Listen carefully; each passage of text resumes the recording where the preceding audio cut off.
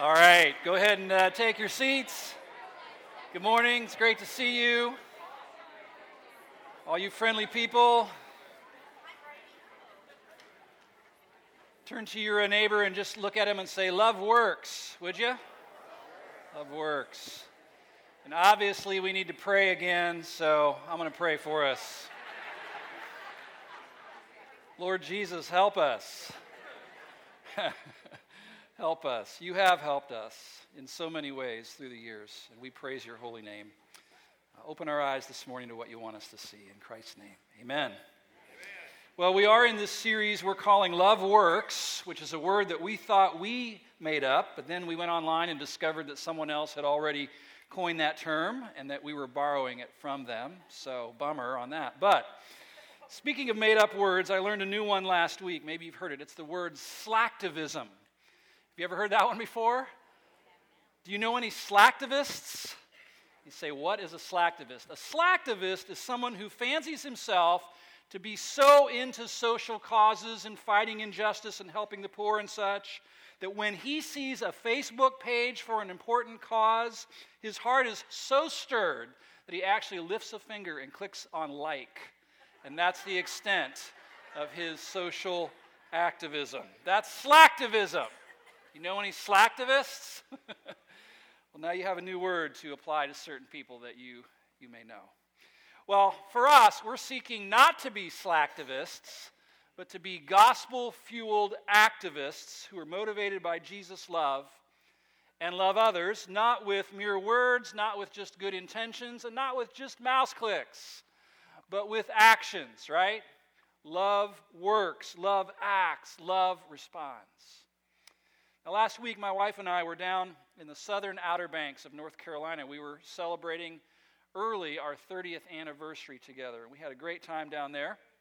And one thing Shirley has always wanted to do is ride horses on the beach, kind of like in the movies, you know. That's on her bucket list. And so, being the wonderful, loving husband that I am, I had this whole thing planned out where she would get to fulfill that dream. And so, we drove about an hour from where we were staying to this stable on the beach there, and we found out it was managed by this very pleasant middle-aged woman who runs the outfit all by herself, takes care of 17 horses in all. And she took us out. We had a great time. We even got to ride through the water out to an island where there were wild horses roaming around, and it was just really special. Cool stuff. Anyway, we got back to the stable when we were done, and Shirley had this great idea that we ought to give this lady a tip. And I thought, yeah, that's a good idea. Maybe, $3 or so. And she pulls out a $20 bill and hands it to me and says, "Would you go give it to this lady?" And she said, after all, the cost of feed has gone up, as the lady had told us, and she's out there all by herself and lives alone in this tiny little trailer. She said, "Let's just bless her with a big tip." Love works, right? Nothing like having your own sermons thrown back in your face. But I finally grudgingly conceded and went back and handed it to the lady. She was very grateful for that, and we actually ended up getting to pray with her, and it was just a sweet time. Well, I tell you that so that you know that I have a long ways to go when it comes to this notion of love works becoming a lifestyle in my own life. I sometimes am unwilling to part with money, even for good causes, worthy causes, even for large tips. And I'm asking the Lord to show me what's underneath all of that reluctance in my heart. But I am very grateful to be married to a woman who has cultivated such a generous heart through the years. And so I praise God for her. So here we are. We're about 3/4 of the way through this Love Works 40-day adventure. But I want to let you know something. I want to let you know that our leadership believes that this ought to continue. That when the 40 days ends, we shouldn't go, "All right, we're done with that. What else you got for us?" But that this should continue beyond those 40 days. The consensus is that the Lord desires Love Works to be a lifestyle for us, not just an event or a 40-day emphasis. Because some of us are just beginning to get it.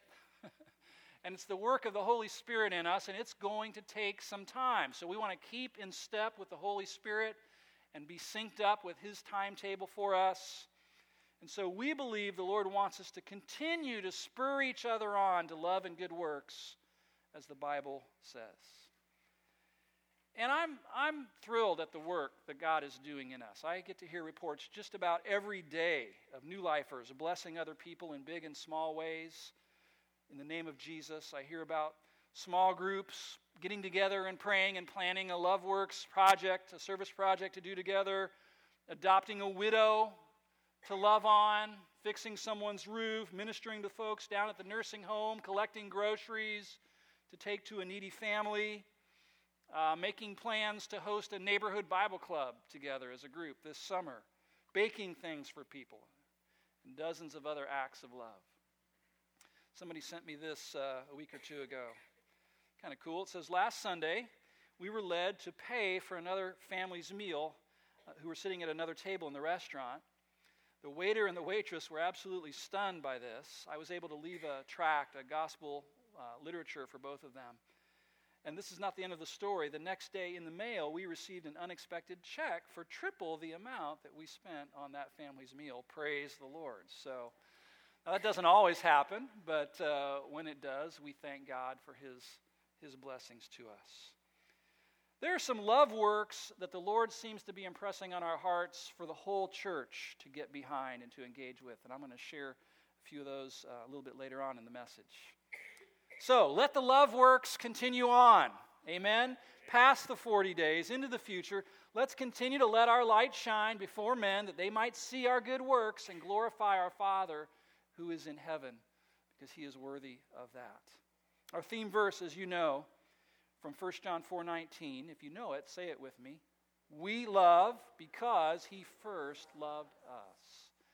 We love because He first loved us. And I want to take a few minutes and park on the second half of that verse, because believe it or not, there is a potential danger that we should all be aware of as we continue down this path. And it's pretty innocent looking, it's easy to miss. Historically speaking, this emphasis on loving our neighbors because of Christ, we didn't invent that. We're not the first church to ever have that emphasis. That's taken root in the evangelical church before many times. What has often happened in those movements, and what can too easily happen to us, is that the gospel motivation for loving people can get distorted or even lost. That can easily happen. That's what happened to many mainline churches back in the 1900s. Did you know that? With their emphasis on helping the poor and relieving suffering and being involved in social causes, it started out with true gospel motivation. Because He loved us, we're doing these things. But after a while, social activism actually became the gospel to them. You ever heard of the social gospel? The social gospel? Well, that was the version of the gospel that many mainline denominations and churches came to embrace in the 1900s. They went from, we love because He first loved us, to we love because the needs are so great all around us, to we meet those needs in order to change the world, to we are the gospel. We are the good news. And that's a subtle shift.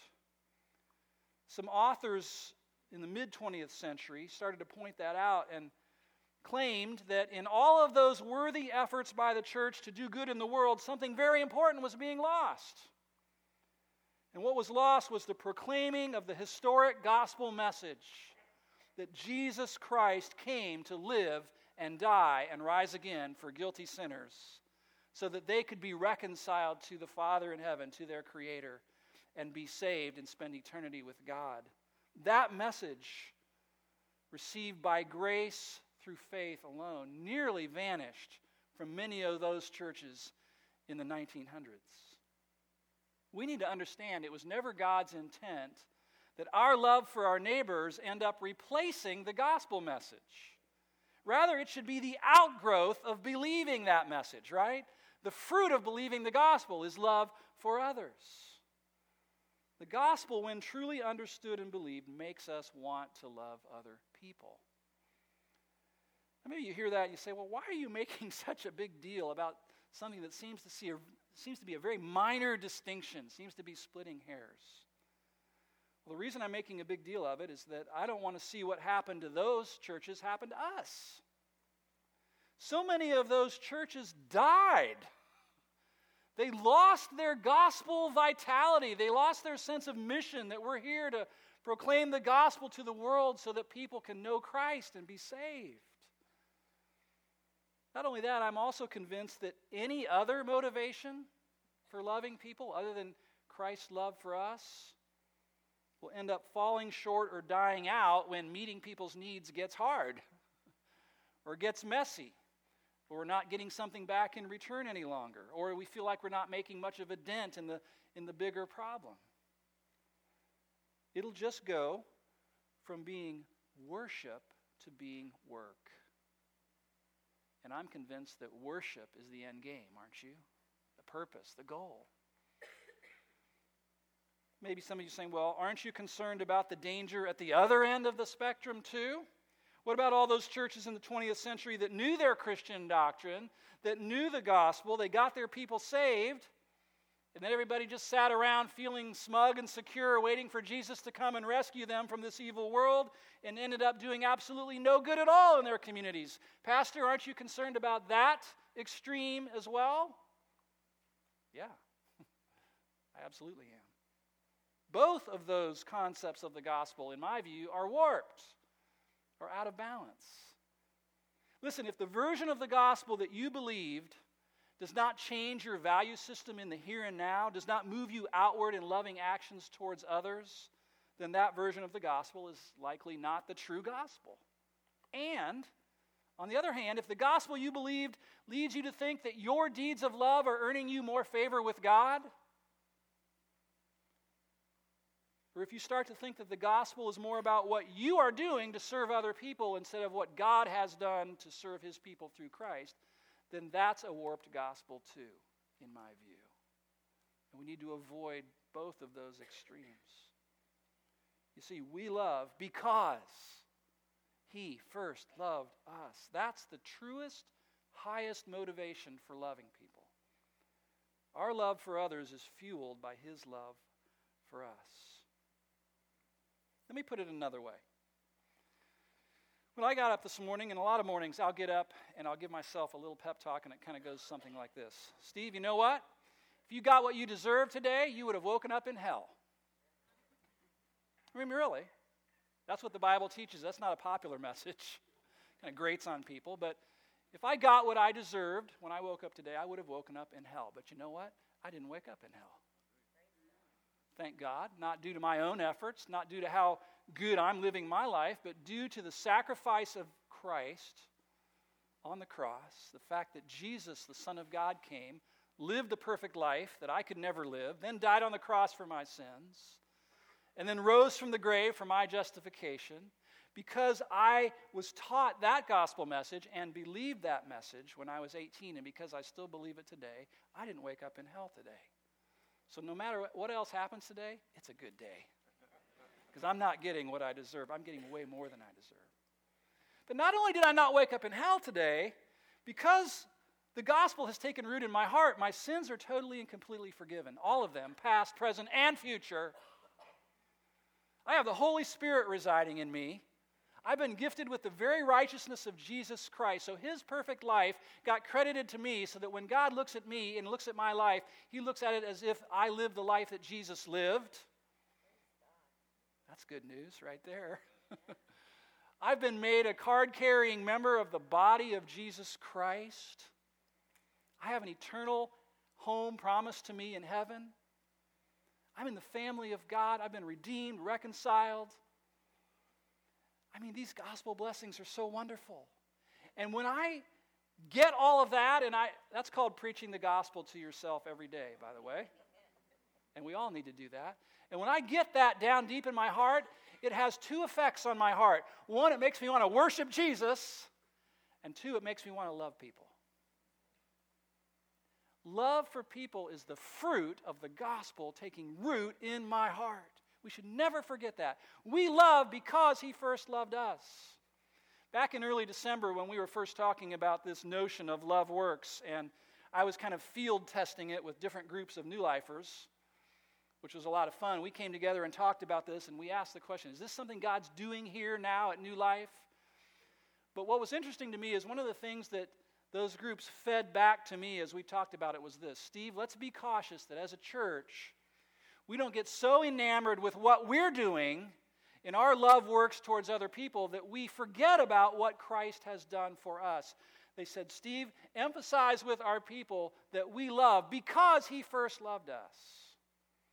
And I was so glad to hear that. That was so encouraging to me. That is the motivation for our love. Our love is to be rooted and grounded and motivated and incentivized and stoked into flames by his sacrificial love for us. Yes, our hearts should be touched by people's needs, but there are more needs out there than you and I could ever meet.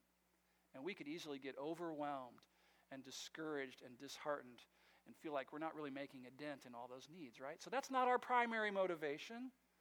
Yes, we should desire to make a difference in the world with our love, but the biggest difference in the world is not going to happen until King Jesus comes and establishes his earthly reign in the final form of his kingdom. He's going to usher in his kingdom, not us. And yes, using our gifts and abilities and fulfilling our callings in serving other people will often bless them. And they might even appreciate it. And they might send us a little note of thanks, and they might include a gift card in that note of thanks. And that's wonderful when that happens. But there might come a day when nothing's coming back to you. And what will happen then? Will your love works cease because you're not getting anything back in return? We love not primarily to get strokes from others, not primarily to get positive feedback, not because it makes us feel good about ourselves, not even primarily to make sure all the needs in the world get met, and not primarily to usher in the kingdom of God with our love works. We love primarily because he first loved us. That's a fuel that will never burn out. Does that make sense? Maybe you say, well, Steve, does it really matter that much why we do our acts of love? I mean, doesn't God just want us to obey and just do it regardless of our motives? If I wait until my motives are 100% pure, I'll never do anything. Well, you're probably right about that. None of us are at, 100% God interest and 0% self-interest. So that's a fair question. I would never tell you not to obey God. But what I want us to see is that it's our heart condition that determines whether our acts of love are worship or just work. And that's an important distinction. And like I said, I believe that the end game of our lives is worship. Now, I'm supposed to actually be preaching on the subject love gives, so I better get at it, huh? Take the little study guide out of your worship folder. Love gives. But you know what? I was pretty convinced that you already knew that. I mean, you know that. Love gives, right? For God so loved the world that he gave. Love gives. Ephesians 5 tells us Christ loved the church and gave himself for it. The Bible is full of calls for God's people to live, love, and give generously, both in the Old Testament and the New Testament. God's people are to put God's character on display through their radical generosity. Let me give you just a sampling from Scripture. Way back in Exodus, it says this: Moses said to all the congregation of the people of Israel, "This is the thing the Lord has commanded. Take from among you a contribution to the Lord. Whoever is of a generous heart, let him bring the Lord's contribution, gold, silver, and bronze." Love gives. In Leviticus, this is interesting, it says, "When you reap the harvest of your land, you shall not reap your field right up to the edge, nor shall you gather the gleanings after your harvest. You shall leave them for the poor and for the sojourner, for I am the Lord your God." So in your harvesting, he said, don't just think about yourself, think about others. Leave some for the poor. Psalm 37:21, the wicked borrows but does not pay back, but the righteous is generous and gives. Proverbs 11:25, a generous man will prosper. He who refreshes others will himself be refreshed. In the New Testament, we're given a portrait of the early church, those first believers, and it looks like this, Acts 4. All the believers were one in heart and mind. No one claimed that any of his possessions was his own, but they shared everything they had. There were no needy persons among them, for from time to time those who owned lands or houses sold them, brought the money from the sale, and put it at the apostles' feet, and it was distributed to anyone as he had need. A picture of love gives. There was a time in Paul's ministry where he was challenging churches to give to a special offering that he was going to take to Jerusalem and give it to the needy believers there. And here's what he wrote the church at Corinth, 2 Corinthians 8. Just as you excel in everything, faith, in speech, in knowledge, in complete earnestness, and in your love for us, see that you also excel in this grace of giving. I'm not commanding you, but I want to test the sincerity of your what? Your love, by comparing it with the earnestness of others. Love gives. That's what he's saying. Each one must give as he has decided in his heart, not reluctantly or under compulsion, for God loves a cheerful giver. And you know that in the original language, that word cheerful means hilarious. God loves a hilarious giver. Remembering the words the Lord Jesus himself said, it's more blessed to give than to receive. And to a young pastor, a shepherd over a congregation, Paul wrote this to Timothy, 1 Timothy 6:17. As for the rich in this present age, charge them not to be haughty, nor to set their hopes on the uncertainty of riches, but on God, who richly provides us with everything to enjoy. They are to do good, to be rich in good works, to be generous and ready to share. So love gives. Love gives generously, love gives eagerly, love gives unselfishly, love gives sacrificially, love gives joyfully and cheerfully. Love gives gratefully. Some of you are so glad I'm just mowing right through these points. Number 7, I want to give you another way that love gives, and I'm going to coin another word, okay? Love gives gospeliciously. Actually, I didn't make that up. I have a pastor friend in town who, when he writes me emails, he always signs it, your gospelicious friend. Love gives gospeliciously. What do you mean? What I mean by that is love gives based on what we've been given. Freely you have received, Jesus said, freely give. When Paul was giving that plea to those churches and he was going to receive that collection, here's the basis upon which he made his plea. 2 Corinthians 8:9, one of my favorite verses in all the Bible. For you know the grace of our Lord Jesus Christ. Though he was rich, yet for your sakes he became poor, so that you, through his poverty, might become rich. Why should we give, Paul? Why? Because of that. It's a call for gospel-driven generosity. That verse, it says, though he was rich. You know what? We have no idea, do we? When Christ was in heaven, how wealthy, how rich he was. Prior to his coming to our planet, Jesus Christ was unbelievably wealthy. A member of the Holy Trinity. That's a pretty exclusive club, huh? Unshackled by a human body, receiving the worship of angels, and I'm talking about gazillions of angels, 24/7, day and night. Jesus Christ, center stage, in heaven, receiving their worship, and deservedly so.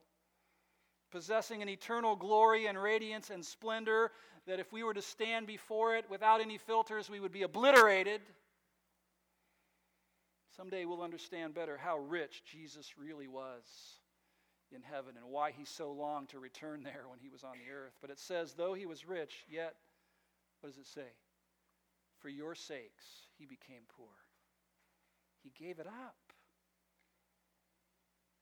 From heaven to earth, from a throne to a manger, from center stage to obscurity, born in a little hamlet,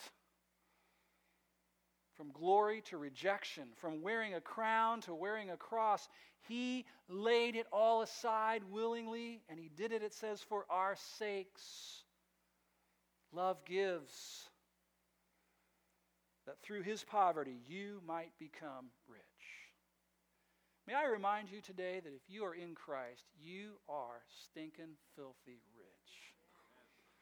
Now, your bank account down at the branch might not reflect that materially, but spiritually, you are off the charts rich. That incredible cache of spiritual blessings I alluded to earlier, and 100 more, are yours in Christ, but only because Jesus Christ became poor for you and for me. And so now, in effect, God says to us, because of my Son's generosity to you, show that same generosity to others. God is not asking us to lay aside our spiritual riches. Those are our permanent possessions forever. But He is asking us to release ownership claim to our material possessions and let them be used to bless others and extend His kingdom reign. Let my Son's generosity, God is saying, fuel your generosity. And that's what I'm calling gospelicious giving. I want to share with you a few avenues that our leadership has been praying about for our church as a whole. And we know individuals and families and small groups are planning and working and spreading the love of Christ, and we love that. But we sense there's several areas the Lord may be calling us as a church to engage with. Let me share a few of these with you, and you can be praying about them. You might want to just write the names down. The first is the Gahanna Ministry Center. I don't know that's what it's going to be called. But there's a desire among many of the pastors here in Gahanna to come together and bring our churches together and collaborate to establish a one-stop shop for needy people here in our community. See, right now, if you're a needy person in Gahanna, you got to go all over town to different churches to get different things. But what if that was all under one roof? What if there was a central hub where a needy person could go to get food, clothing, prayer, counseling, to understand the gospel? Wouldn't that be pretty cool? Now, we know that effort's not going to be without its challenges. Certainly it will be. But there's a great unity among the pastors in Gahanna right now. And maybe you've heard of the organization called GRIN, Gahanna Residents in Need, already been in existence, wonderful organization for many years. What's happening right now is that the leadership of GRIN is meeting with the leadership of the Gahanna Christian Ministerial Association and working on a way to maybe blend these two ideas together. So that in Gahanna, there's this collaborative effort reflecting the character and unity of the body of Christ to bless the poor and needy people in our community because of Christ's love for us. I could get excited about the opportunities that would open up for some of you to serve in that Gahanna Ministry Center when the time arrives. Wouldn't that be cool? So that's one thing. Second is adopting a school. We've felt for a while that one of the ways we could spread Christ's love in our community would be to adopt a school in the area and find out what the needs are in that school and attempt to meet those needs. Certainly a case could be made for choosing any one of the fine schools in Gahanna, but we've decided to settle on Gahanna Middle School West, just up the road here. That's where this church started, in the band room of Gahanna Middle School West many years ago. We've had a long, strong relationship with them. We have a relationship with the administrators over there. It's already been established. I wonder if there's anybody in the room who could get juiced up about coming alongside middle school teachers and encouraging them in some way. Because you got to know that middle school teachers need encouragement regularly, often. Or how about coming alongside a middle school student at West, some of whom come from horrific family backgrounds, and every day is a struggle for them. We're exploring avenues for doing that. And again, when the time is right, I believe some of you will sense God's call into that kind of love works ministry because of Christ's work in your own life. A third area is backyard kids clubs. Last year we called them neighborhood Bible clubs, and it was our first foray really into taking our vacation Bible school, which we've always had here, and decentralizing it and taking it into the neighborhoods of our town.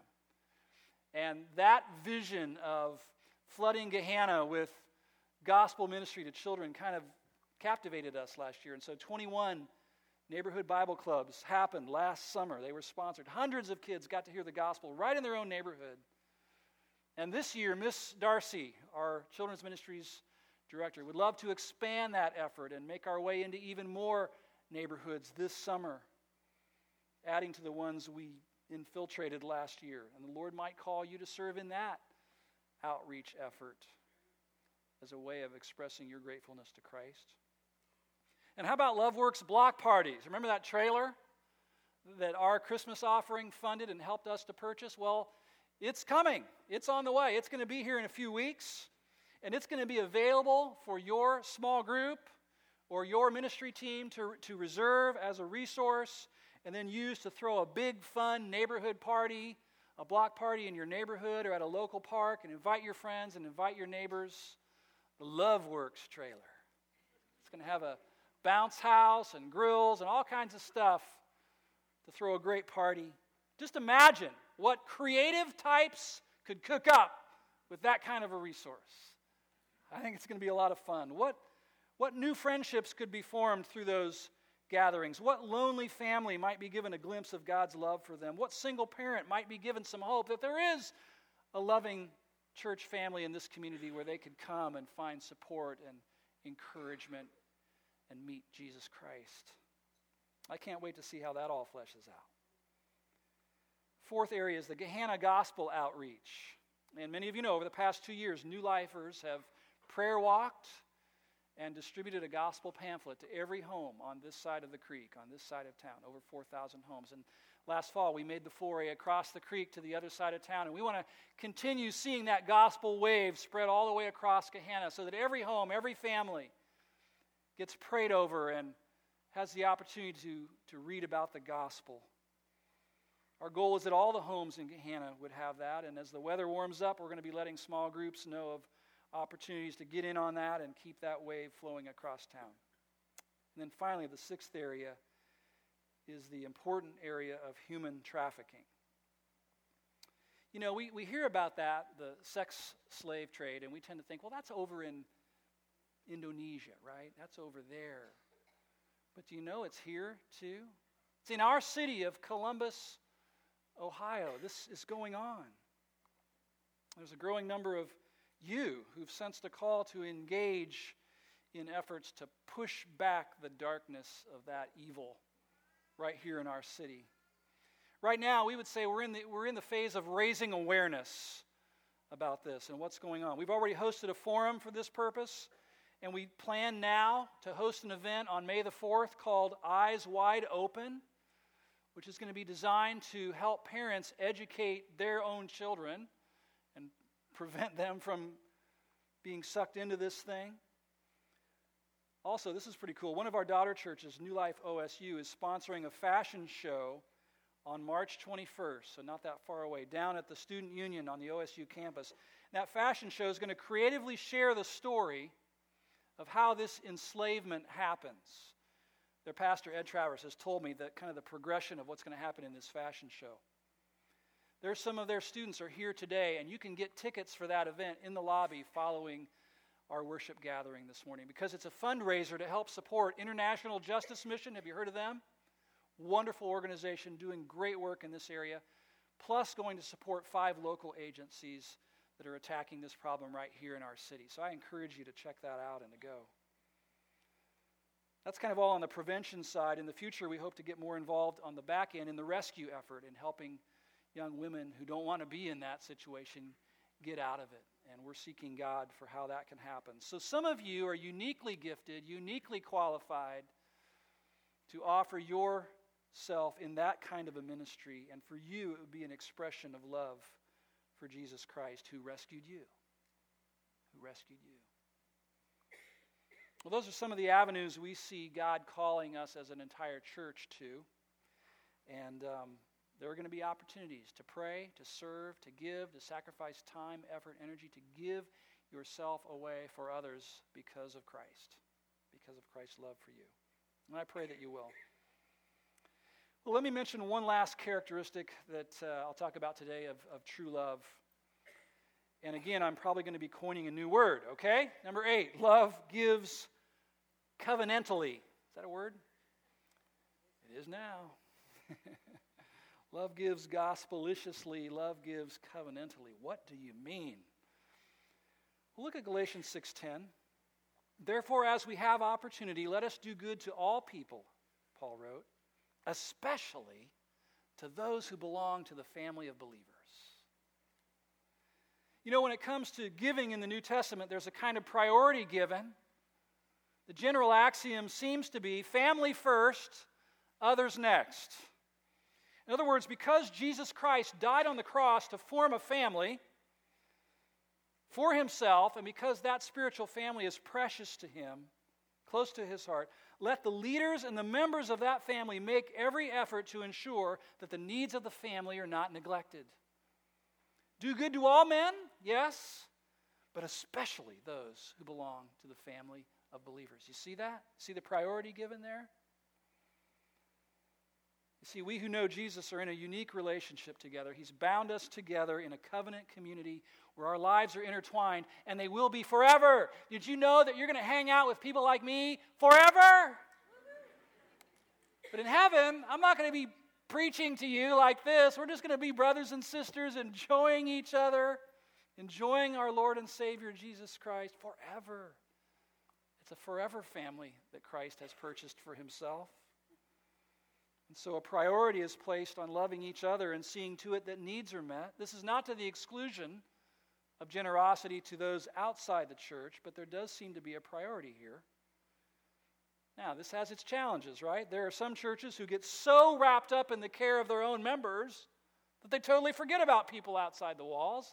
That's not good.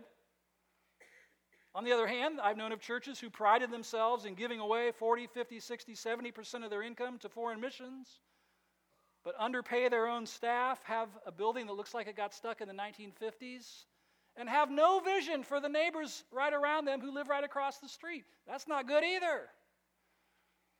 We ought to avoid both of those extremes. My understanding, the gospel pattern in Scripture for financial support, it's not either or, it's both and. The family and the community with priority given to the family, especially those who belong to the family of believers. And so, towards that end, every year here at New Life, we take a few weeks this time of year, and we remind each other of our covenant together as a spiritual family, and we renew our commitment to take care of the family's needs. That means each of us who calls New Life our church home commits ourselves to doing our share to underwrite the ministry of the gospel in and through New Life Church. We do that first by praying. We say, God, lead us, lead our family. What is our part in supporting the work of this church? And then we make a pledge or a commitment for the year. And this year our leadership decided that this emphasis of stewardship lines up with our Love Works adventure because of the very thing I've been saying today. Love gives. Love gives. And so do this for me. In your folder, in your worship folder, is a little pledge card. It looks like this. Would you take this out for a moment, please? I won't take a long time on this, but let me take a few minutes and explain it. Some of you have already made a pledge online already, and that's great. That's where things are going. In a few years, it'll probably all just be online. But for we who call New Life home, this is your church family. Our leadership is requesting that all of us communicate our giving plans for the year by completing this card and dropping it in the offering bag in a few moments when we receive the offering. Then when that's done, I'll go back, reach into those bags, grab out a handful of them, bring them up here, and just read some of them to the rest of you guys. You know me better than that. I'm not going to do that. Come on. I just want to see if you guys were awake. It is a confidential thing. I think there's 2 people in our stewardship office who see our pledges. This is between you and the Lord. You know, budget planning for the upcoming fiscal year starts in a couple of months, so having a feel for what can be expected to come in helps our team planning. Really, our offerings are just another way of expressing our gratefulness to the Lord Jesus Christ in a very concrete way for all that He has done for us. So let's, all of us, listen to the Spirit as He speaks to us. Let's plan to give generously so the work can thrive, so needs can be met, so the gospel work continues to advance and lives continue to be changed through the gospel. So take a look at the card for a moment. There's 3 parts to it. The first says, my regular grace giving. That's our term for your regular week in, week out, month in, month out giving, financial support of this church. This is critical. We should not look past this. Our staff, our facilities, all of our ministries, both locally and to the world through our missionaries, are funded through my grace giving and your grace giving to this church. Beyond that, there's a place for what we call an offering. And this is an amount that God prompts you to give over and above your grace giving. And this year, as in many years, our offerings are going to go towards needed capital improvements around here. And there's always a list of projects in the queue for our facilities and for our parking lot. And that's what those will go toward. And then third is what I mentioned earlier, that special one-time Love Works offering for Easter Sunday or Easter weekend. We haven't done this before, but that shouldn't dictate what we do in the future, right? And so we're praying that all of us will set aside a special amount because of Christ to give, bring on Easter. And that's going to help support that Gehanna Ministry Center that I talked about, our share, New Life share for the first year. Half of it towards that and half of it towards the next church planting effort. You know, many of you know that New Life has had a part in starting 8 churches throughout our lifetime. And we're grateful to God for that privilege. And our elders are praying about what the next step is in gospel-centered church planting. So, take a moment, if you haven't already, or if you haven't done it online, take a moment and fill that out. If you consider New Life your church home, and as I said, you can place it in the offering bag when it comes around in a few moments. Or, if you missed that, the collection box is in the lobby. So love works. Love gives. God so loved the world that He gave. And like Father, like family, right? So let me pray for us. Let's ask God for the grace to bear the family image well, to reflect the family resemblance to others through our loving generosity. And Lord Jesus, we do this because you first loved us. Lord, left to ourselves, we would have never come to God. Left to ourselves, we would never have a relationship with the Father. But though you were rich, yet for our sakes you became poor, so that we, through your poverty, might become rich, and we are rich. Lord, we're rich spiritually. Thank you. And the truth is, in comparison with the rest of the world, we are rich materially as well. We pray that your generous heart would flood our hearts. May we worship you now in spirit and in truth for your great name's sake, in Christ's name.